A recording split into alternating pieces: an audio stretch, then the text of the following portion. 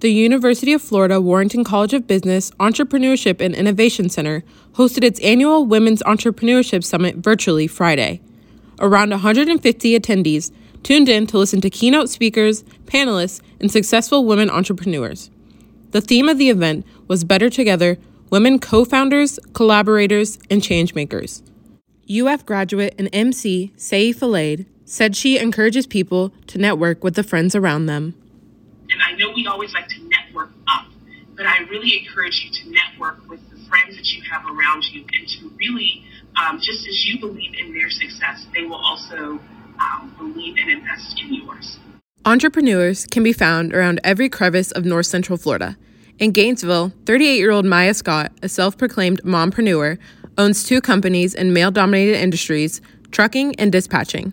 Scott said it's important to network with other women of color who own businesses. It's very important. We need more Black women, Black business owners. As Women's History Month comes to a close, these women had one common sticking point: collaboration is key. After sharing her story, co-founder and CEO of P4H Global, Bertrand Albert, said the support system she's gathered since her undergraduate days at UF have aided in her success. But I'm also showing you all this to show you that when you make the shift of collaboration and you take the focus off of yourself, man, something powerful can really happen. Karina Wilson, WUFT News.